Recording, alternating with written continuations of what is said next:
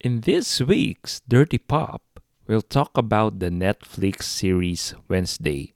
Here to join us is a good friend of the show, Reyes from the Not So Secular podcast. Welcome to the J. Aruga Show. Throw it to me, and we will have a party. Throw pillow, throw it to me, we'll have a party. See my throw pillow, isn't it cool? We'll have lots of fun inside the pool. Come to me, baby, my fantasy. Throw your throw pillow under the sea. Do you want to borrow it? Yes, I want to. Promise not to ruin it. Kumusta? Welcome again to another installment of Dirty Pop, where we talk about TV shows and movies with our podcaster friends. And this week, we'll talk about the Netflix series Wednesday. And here to join us, he's a writer, a youth leader, and a podcaster, host of Not So Secular podcast, Mon Reyes. Mon, kamusta? How are you doing? Hello. Good evening.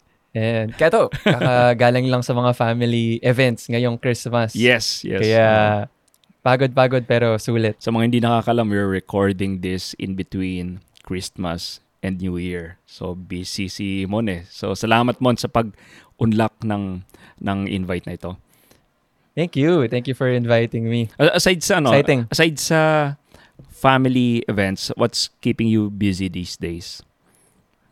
Well, I'm involved with CFA Freedom. So it's a progressive homeschooling program. Kaya, so homeschooling na, progressive Oo ba? nga. No? Talagang doble. Ano yung sabihin ng progressive dun sa homeschooling na yan? Baka mamaya mga leftist. Hindi naman. Kasi diba merong traditional na homeschooling programs, which is basically that similar to yung traditional setup talaga, pero yung modules na binibigay is fit for studying at home. Pero yung Freedom, where I am working as a mentor, is more focused on allowing the students to work on their skills, mga talents nila, and so on. Lahat ng mga academics, lahat ng requirements ng DepEd is brought to its most essential lang. Okay. That's Good. yung mga usually extracurricular stuff like something to do with music, something to do with digital art, and so on. Yun yung mas na-highlight nung school talaga. Yun. So that's one of the things that I'm involved in. Kaya ngayon, since bakasyon sila, bakasyon din ako. Oh, that's very interesting. And marami sa mga listeners, they might be like thinking of putting their child to homeschooling. Kasi itong mga tinuturo na sa, let's say, sa public schools or sa ibang mga schools, medyo you can't trust them anymore eh. Kaya, yun. So, sa mga karuga, maybe contact nyo si Mon kung gusto yung i-homeschool yung mga kids nyo. Anyway, sa mga hindi rin nakakilala sa'yo and sa podcast mo, what is Not So Secular podcast all about? Right. Not So Secular, kumbaga, the way I would describe it in one sentence, it's all about exploring the sacred in the seemingly secular. So, I do my best to talk about perspectives, reflections, minsan church teaching. So I try to take a look at different perspectives na might gather the interest of someone who wants to grow deeper in their faith or someone who's exploring it palang as a newcomer, parang ganon.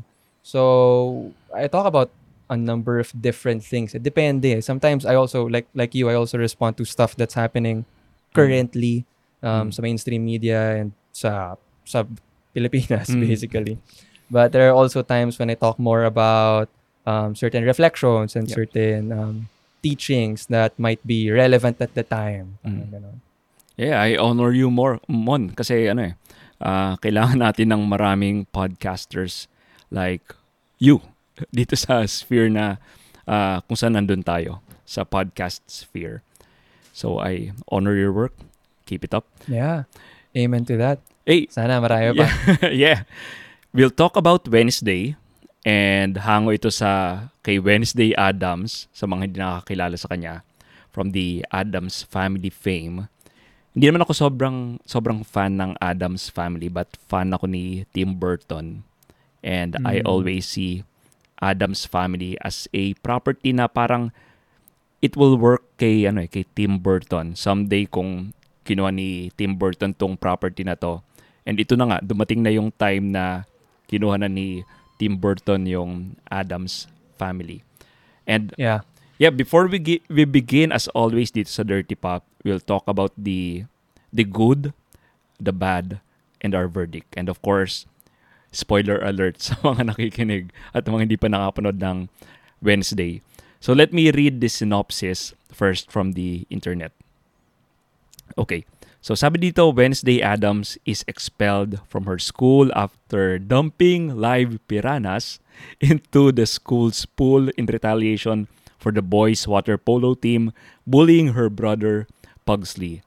Consequently, her parents Gomez and Morticia Addams enrolled her at their high school alma mater, Nevermore Academy, in the town of Jericho, Vermont, a private school for monstrous outcasts. Wednesday's cold, emotionless personality and her defiant nature make it difficult for her to connect with her schoolmates and cause her to run afoul of the school's principal. However, she discovers she has inherited her mother's psychic abilities, which allow her to solve a local murder mystery. Ooh, so yun yung plot ng Wednesday. Mon, I'll ask you first. Ano yung nagustuhan mo dito? What are the good things dito sa TV series na to? Yeah, I think one of the first things na napansin ko is that it's short. It's only 7 episodes, right?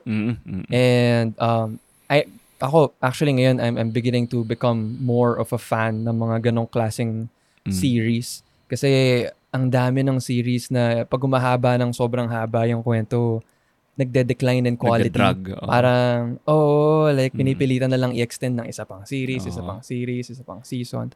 And what I like about Wednesday, one of the things that I like about Wednesday, it's that it's short. And yun. So for me, that's one. And I think, ito naman yung purpose ng mga pagbabalik niya, kumbaga mga nostalgia bit, pagbabalik ng mga dating cultural icons and so on. Yeah. It's to interpret them to a newer audience. So I think if that was the goal of Wednesday, introducing younger people to the Addams Family, then I think nag-succeed naman sila doon. Yun. It was also quite entertaining, at least. Yes. Crush mo ba si Jenna Ortega? Hindi. Actually, minsan, may mga parts na, ako lang to, pero may mga parts minsan na kasi hindi naman ako familiar sa iba niyang work eh. Uh-oh. Pero may mga parts ng show minsan na medyo na ano ba ang tawag ito? Medyo strange kasi hindi ko malaman kung like bata pa ba talaga si Jenna Ortega or like bata lang yung role 20 niya. 20 years old siya. Tapos she's nag-act siya as 16-year-old sa dito sa Wednesday. Parang 15 siya nung start tapos nag-birthday siya at some point. Naging 16 siya, di ba? So, kasi may mga angle siya na parang mukha siyang adult talaga eh. So parang oo. Pero maliit kasi siya, no? Kaya pumapasa siya as a kid. Ang gusto ko dito sa Wednesday is una, nabanggit ko na kanina, I like Tim Burton and may Tim Burton feel siya. Although hindi lang siya ganong ka-all out sa weirdness dito sa Wednesday. Ang gusto ko pa is yung mga lines dito sa series na ito. Parang you rarely get that these days. Parang hindi na masyadong pinag-iisipan yung mga lines sa modern TV shows. Pero dito sa Wednesday, parang yung mga hirit nila, ang gaganda Parang mga lyrics sa kanta. Yeah. Tapos yun, we mentioned Jenna Ortega. Okay sa kanya yung role. Yun yung yun yung question ng iba. Parang bakit kumuha kayo ng Latina for Wednesday? And for me, it makes sense naman kasi Gomez yung name nung tatay niya. So, yes. Sakto lang. Di ba? Mukhang meron naman silang Hispanic roots. We'd be remiss kung hindi natin acknowledge yung gugu, mak, yung dance niya. So, yun din yung common thing na napapansin ko with how people have been responding to the show. Oftentimes, yung performance talaga ni Jenna Ortega is highlighted. Yun talaga yung minimension ng mga tao. And among the entire family, Adam's family, parang siya yung sakto yung cast. Yes. Dahil, we could talk about the rest of the family mamaya dun sa not so good. Pero marami kang reklamo. Si Jenna Ortega, Jenna Ortega is good as a cast. For casting. Oo. Yung dance niya, I've watched it lots of times sa internet at this point. Yeah. So, nag-trend Nag-trend. Nagawa nila ng paraan na yung isang introvert, kagaya ni Wednesday, magaling sumayaw.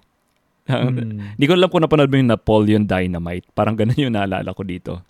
So, magaling sumayaw si Napoleon Dynamite kahit na introverted siya. Yung may mga problem sa sa mga female lead these days and ito yung worry ko nung pinanood ko yung Wednesday, yung problem na Mary Sue. Ito yung tinatawag na Mary Sue problem. Kasi normally sa classic hero's journey, yung mga stories about a hero, kailangan may mag-change sa hero to beat the bad guy. And usually sa mga female leads, napaka-perfect nung babaeng bida. Tapos ang imperfect is yung environment niya. Yung mga tao sa paligid, sila yung nagsusuppress sa perfection ni Mary Sue. So only because ino-oppress siya ng society. Pero si Wednesday, ang napansin ko dito, perfect nga siya. She's good in everything. Pero may change in character siya dito. From being stoic, nagkaroon siya ng emotion for her family and friends. So yung mabigat na scene nga is nung nasaksak si Ting Tapos dun sa, di ba, parang nasaksak si Ting, parang may emotion siya doon. Tapos yung sa last part, yung parang niyakap yung roommate niya. Yes, si Enid. So, ayan, nagpakita siya ng emotion. Anything sa side mo, may nagustuhan ka pa ba dito aside sa mga nabanggit na natin? Dadagdag ko lang is pinag-isipan ko kung woke ba tong series na to or not. So maybe woke is quite a stretch kasi parang ngayon kapag may lesbian mothers yung dahil nga sobrang kaya nga common. Parang na hindi ko alam baka to say that this series is not woke is quite a stretch. Dahil may theme siya na parang evil yung mga settlers na napadpad sa Amerika. Mga side comments here and there, mga gano'n. Oo. Tapos, although na-criticize si director Tim Burton dahil he portrayed black characters as bullies. May ganong issue pala. May ganong issue. Parang, bakit pinortray mga black characters as bullies? Dapat, sila yung binubully. Pero bakit mo ginawa yan? Tim Burton. So, right. So, hindi ko alam. So, I think parang na-enjoy ko siya kahit na meron ng mga ganong messaging Because parang these days ang problem is ang problem sa mga woke TV shows and films is nauuna yung messaging before the art. Yung agenda. Nauna yung agenda before making a good, entertaining product. So, that's true. So, dito, I don't mind kung may konting mga woke elements kasi they aimed to have a good product. So, yun yung kaya yun yung appreciate ko dito. Yun lang. Iba rin siya, compared sa mga previous iterations ng Addams Family dahil nga mas nag-lean in sila dun sa supernatural, werewolves, like vampires. I mean, kasi napansin ko sa mga previous versions ng Addams Family, ako kasi lumaki ako rin sa yung Cartoon Network version, yung Hanna-Barbera naalala ko yun, na version ng Addams Family. Yun yung kilala ko growing up. Ako din. Yung parents ko, gustong-gusto nila yung movie. Yung movie na si Christopher Lloyd, si Fester. Gusto ko rin yun. Gusto ko rin yun. Gustong-gusto ng parents ko yun Kino-quote nila yun, minimension nila yun, ganyan. Lalo yung sa Girl Scout. Maganda yung Girl Scout line dun Yung, merong, kinakausap siya ng girl, like, is that made, nagbebenta sila ng lemonade, tapos kinakausap siya ng girl, tinatanong, is that made from real lemonades? Like, real lemons? Because I only eat I only drink lemonade that's made from real lemons, ganyan. Tapos nang sinabi niya na, I'll only buy your lemonade if you buy some of my Girl Scout cookies. Tapos ang tanong ni Wednesday is, are those made of real Girl Scouts? Galing. So yung mga ganun, naalala ko yun. And, Galing. but yun nga, oftentimes, yung portrayal sa Addams Family is very isolated. Neighborhood lang nila, sila lang. And they're in contrast. Kumbaga, sila yung contrast dun sa normal family. Except, baliktad yung mga gusto nila instead of the usual. So, one new thing na ginawa ng series na to is they explored outside. Okay, sige, sila lang ba yung ganito? And so they started introducing this bigger world, medyo Harry Potter-esque. Parang ganyan nga yung dating eh. So, I mean, sometimes it worked, sometimes it didn't work. But I at least applaud the effort of the writers to try to expand upon the world of Addams Family through Wednesday. That's a good point. Yung sinabi mo, parang sa cartoons nga and sa previous movies, parang hindi sila masyadong out there, di ba? Parang sila yung pinupuntahan sa bahay nila. Ng mga kapitbahay or ng kung sino man. This time parang nandun sila wala sila sa comfort zone nila. Kahit yung cartoons na Addams Family, may cartoons na Addams Family na 3D pala, yung 3D na medyo recent. Yeah. Parang nakita ko yun pero hindi ko siya pinanood. Pambata siya actually. So yun yung theme niya. Nabanggit mo yung lumang Addams Family, yung live action. Nandun si Christina Ricci, siya yung Wednesday. Siya yung Wednesday during that time. So right now nandito din siya sa Wednesday. Siya yung spoiler alert, siya yung bad guy dito. Yes. Maganda yung may line siya dito na nagustuhan ko eh. Parang hindi ko alam kung nod ito na sinasadya or hindi. Nung na-meet niya si Crackstone, na-meet ng character ni Christina Ricci si Crackstone, then sinabi niya parang, never meet your heroes. So hindi ko alam kung nod siya a bit kasi siya yung original Wednesday. Then siya dapat yung hero ni New Wednesday. Pero bad pala siya. So, never meet your heroes. Pwede. Hindi ko naisip yun. So, anyway, let's talk about the bad naman, Mon. Ano yung mga hindi mo nagustuhan dito sa series na to? But yun nga, medyo na-mention ko kanina, di ba, yung mga side comments. Kasi si Wednesday here is portrayed as may pagka-know-it-all, snarky, ganyan. Yun nga, stoic, separated from the rest of her friends and even her family, which is new.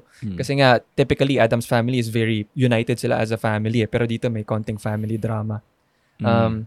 Siguro yung mga maliliit na slogans na parang it's medyo eye-rolling ng konti. Yung mga maliit na comment about patriarchy, about mansplaining, so, yun, about yung the mga male gaze. woke elements nito. Pilgrims, or may konting criticism of like, it's not explicit, pero about the founding members of society. Si Crackstone is very, kumbaga mahalaga siya ron sa town nila eh. Pero yung history pala is, ganyan pala siya. He's not the person that we honor him today. Di ba nga, this is something that we see happening in society right now. Na parang may mga historical figures na sinasabi nila na that's not worth honoring and so on. Mga ganyan. So may konting ganon na elements na medyo, I guess it's not so bad. Pero medyo eye-rolling lang. Kaya na parang, And medyo, ang napansin ko rin, medyo hypocritical si Crackstone eh. Kasi parang galit siya sa witches.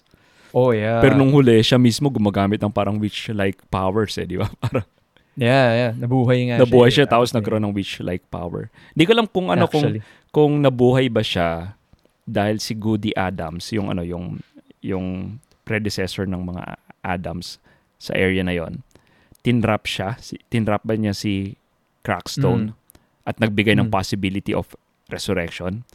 Parang yun yung isa sa question ko. Parang, why would you do that to your enemy? Parang, exactly. binigyan mo pa ng possibility of hindi na lang siya namatay? Resurrection. Di ba? Parang, di ba mas okay kung hindi mo lang siya binigyan ng chance maghasik muli ng dilim? Parang yung lang yan eh. Kung naalala mo yung The Mummy ni Brendan Fraser. Di ba? Yung mummy doon, yung kalaban, si Imhotep. Tapos, meron siyang kasalanan doon sa Pharaoh during his time. Pero nung pinatay siya, in-execute siya dahil dun sa kasalanan niya. Sinil pa siya, nilagyan pa ng spell. Yan tuloy, nabuhay Kaya pa nga, di ba? later on. Parang ganun yung dating. Yeah. Aside from that, yung sa akin ang medyo hindi ko rin trip dito sa Wednesday is hindi magaling na detective actually si Wednesday. Kasi parang Tama. parang shotgun approach siya sa pag detective niya. Yeah. Di ba? Pansinin mo, Oo. inaccuse niya yung psychologist, si Kinbot, Dr. Valerie Kinbot. Then inaccuse niya si Xavier. Then inaccuse niya Nakulong pa si Xavier. nakulong pa si Xavier. Then inaccuse niya si Tyler. Then lastly, inaccuse niya si Christina Ricci. Ikaw ba naman kung 4 inaccuse mo, 2 out of 4, malamang makakatama ka na, di ba? Parang 50% lang. 50% yung success rate niya. Yeah, medyo... Actually, I completely agree. Isa sa mga... Napag-uusapan din namin ito ni Katya, my wife. Isa sa mga sinishare ko sa kanya is parang ang dami namang... For added context, kasi hindi ko siya sunod-sunod pinanood. Pinanood namin together yung episode 1. Okay. Tapos, ang next ko na napanood is episode 6 and 7. So, yung dulo na. Tapos, tsaka ako pinanood yung gitna. Kasi si Katya, pinanood niya yung ibang episodes without me. Tapos, nung sumabay ulit ako sa kanya, nasa dulo na. Okay. Going back. Isa sa mga napansin ko is parang ang dami namang plot conveniences like for Wednesday.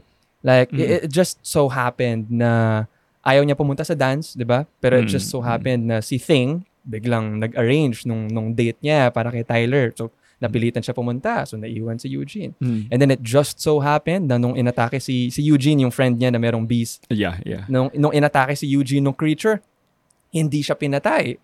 Lahat naman ng mga previous victims pinatay, pero si Eugene hindi pinatay. Tapos nawala si Eugene for 3 episodes. Tapos nung bumalik siya sa final, siya yung nag-reveal na ito kasi yung red shoes, ganyan. Which led to the final na na-realize ni Wednesday kung sino talaga yung kalaban. Na parang, sana what they could have done is hinayaan nilang si Wednesday yung makadiscover, I mean, through her intelligence or through her wit and observation, ganyan. Parang ang daming bagay na hinahand lang sa kanya either ng ibang tao or ng visions. Parang ganon. It's not because of her smarts, not so much.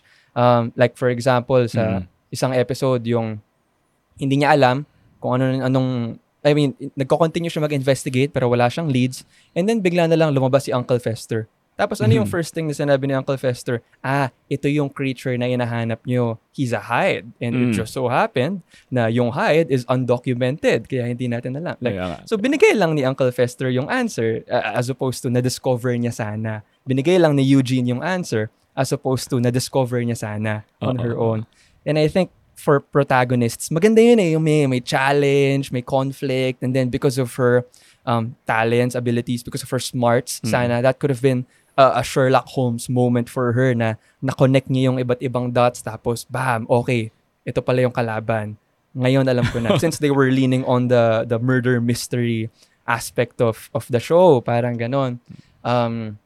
If anything, yun, sayang. Like sana mas binigyan nila ng ganun si Wednesday. Last plot convenience, nung nabuhay na si Crackstone, sinaksak niya si Wednesday, tapos iniwan niya lang. Hindi niya man lang pinatay si Wednesday. Like, syempre, bida. So, parang, kaya nga. Sana, ang daming ganun, ang daming mga bagay na kung isa lang or dalawa lang, okay lang sana na plot conveniences for the main character. Swerte lang siya. Okay. Yeah. Pero yung ganong kadaming conveniences that led to her winning, medyo it took away from her character. Sayang yung development niya sana as a detective type hero nitong show niya. So yun. Yeah, I agree sa mga sinabi mo. And may point ka na medyo may mga na-predict ako sa series na-predict ko na 2 yung bad guys. Kasi why not? Right. Mula nung Scream, napanood mo ba yung Scream na series? Yung bago? Hindi, yung pinakauna. Parang hindi. Anyway, pero sige. Naging kasi mula nung Scream, lahat oo nga, 2 yung kalaban. Lagi ng 2 yung kalaban. Oh. So na-ingrain na sa akin yan na kailangan lagi yung 2 yung kalaban. Especially kung sa multi-episode series na to. So yun yung isang na-predict ko, 2 yung bad guys. And ang hula ko nga talaga is si Christina Ricci kasi parang she's so likable. Isang clue yun kung sino yung bad guy. Yeah. Ang second bad guy ko si Xavier. Pero mali ako doon. So, tama ako kay Christina, nagkamali ako kay Xavier. I should have known na hindi siya yung bad guy kasi masyadong pinupush ng show na na maging sus tayo sa kanya. Yeah. Masyadong pinupush. So, yun isa sa mga tips Parang kapag yung clues deliberately pinapoint ng show to one character, hindi yun yung malamang hindi siya hindi yun yung bad Yeah. guy. So, si Tyler yung bad guy sa huli. And hindi ko siya pinili dahil kinikilig ako kay Tyler. Yun yung reason. Yun lang yung reason kung bakit hindi ko siya pinik. Although yung niya, 'di ba, nung in-accuse na siya ni Wednesday tapos nasa police station na sila. Tapos yung biglang bumulong siya kay Wednesday na talagang inamin niya na siya yung kalaban. Yung part na yun was executed well. Yeah, I think. Yeah. Nung talagang shucks, kalaban talaga siya. Talaga may ganong effect So I think that's one of the things that they did well. Yeah. Isa sa mga nakita kong nasayang din is si Principal Weems. Si Gwendolyn parang, Christie. Like, okay din yung character niya pero like si Wednesday, na atake siya ng plot conveniences. So nung finally nalaman niya na si yung example na yun, 'di ba? Nagpanggap siya na siya si Tyler. Yes. Tapos ni-reveal ni Thornhill na siya pala yung kalaban all along, ganyan. Tapos nalaman na ni Principal Weems. Okay yun. Okay na example yun of them using their skill or being smart about the situation para matalo nila yung kalaban, quote-unquote. Pero right after that, nasayang din kasi like sinaksak lang. Like namatay siya ng ganun lang nang walang I mean, if you were confronting a serial killer, ganun ka ba ka defenseless na pupunta ron sa situation? Like, hindi ka man lang bang maghahanda na baka atakihin ka niya pag na-reveal na yung true motives niya and so on. So, parang sayang din si Principal Weems kasi parang, so finally, nalaman niya na yung totoo. Tapos, patayin na siya. And then, yun na yun. Kaya nga. So, Mon, what is our verdict dito sa Wednesday? How, from 1 to 5, how do you rate the TV series? 1 to 5. Shucks. 5 being the highest. Ako muna. Sige. Sige. I'll give this a 3. So, medyo nasa gitna lang. I find this entertaining. Hindi siya perfect, pero at least it entertained me. Ito yung kulang sa mga modern TV shows ngayon Parang hinuhuli nga nila yung entertainment and mas inuuna nila yung pag-preach ng message. So, at least dito sa Wednesday, I felt entertained and hindi ko lang, baka bias lang din ako kay Tim Burton. Kaya yun, I'll give this a 3 out of 5. How about you? Right. Yeah, I think same. I would give it a 3 kasi pag 3 mas mataas pa rin siya compared sa 2, di ba? Oo. Kasi lagpas half. Same. I was entertained. Like, I watched it.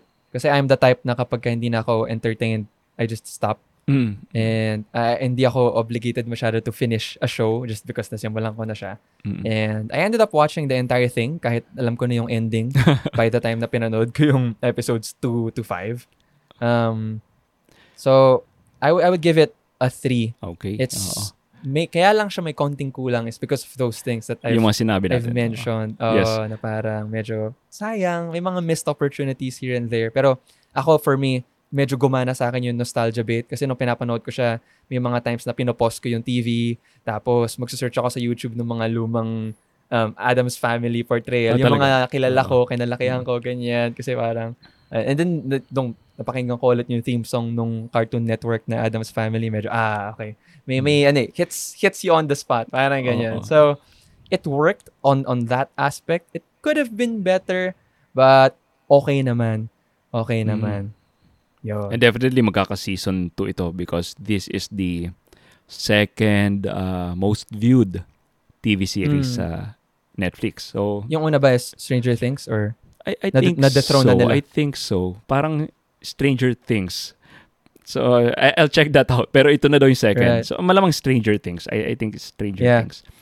Kasi ako nagustuhan ko yung Stranger Things. Oh, I would ako give din it a naman. higher score Ako din. than Wednesday. Than Wednesday. Yeah. Yes. Depende sa season kasi may mga seasons ng Stranger Things na na pangit. Yung 3 hindi masyadong maganda. 3 ang worst. I agree. Ayun. Mon, thanks for accepting my invite. Please invite the audience naman. How can we follow you on your SOCMED? Invite them sa Not So Secular podcast. Yeah, for sure. For sure.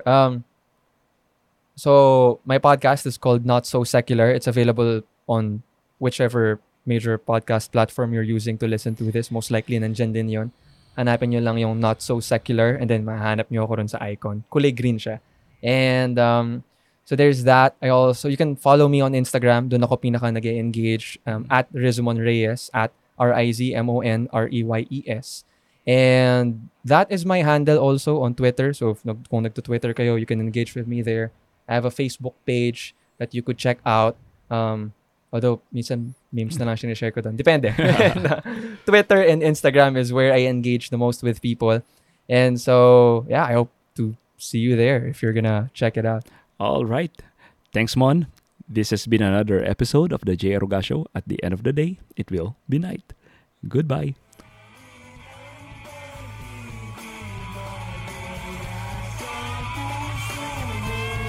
If this episode made your day, or even if it didn't, please press that follow button right there. If you're listening in Apple Podcast, please give us a 5-star review. Spread the word, tell your friends, family, your dog to subscribe as well. Thank you very much.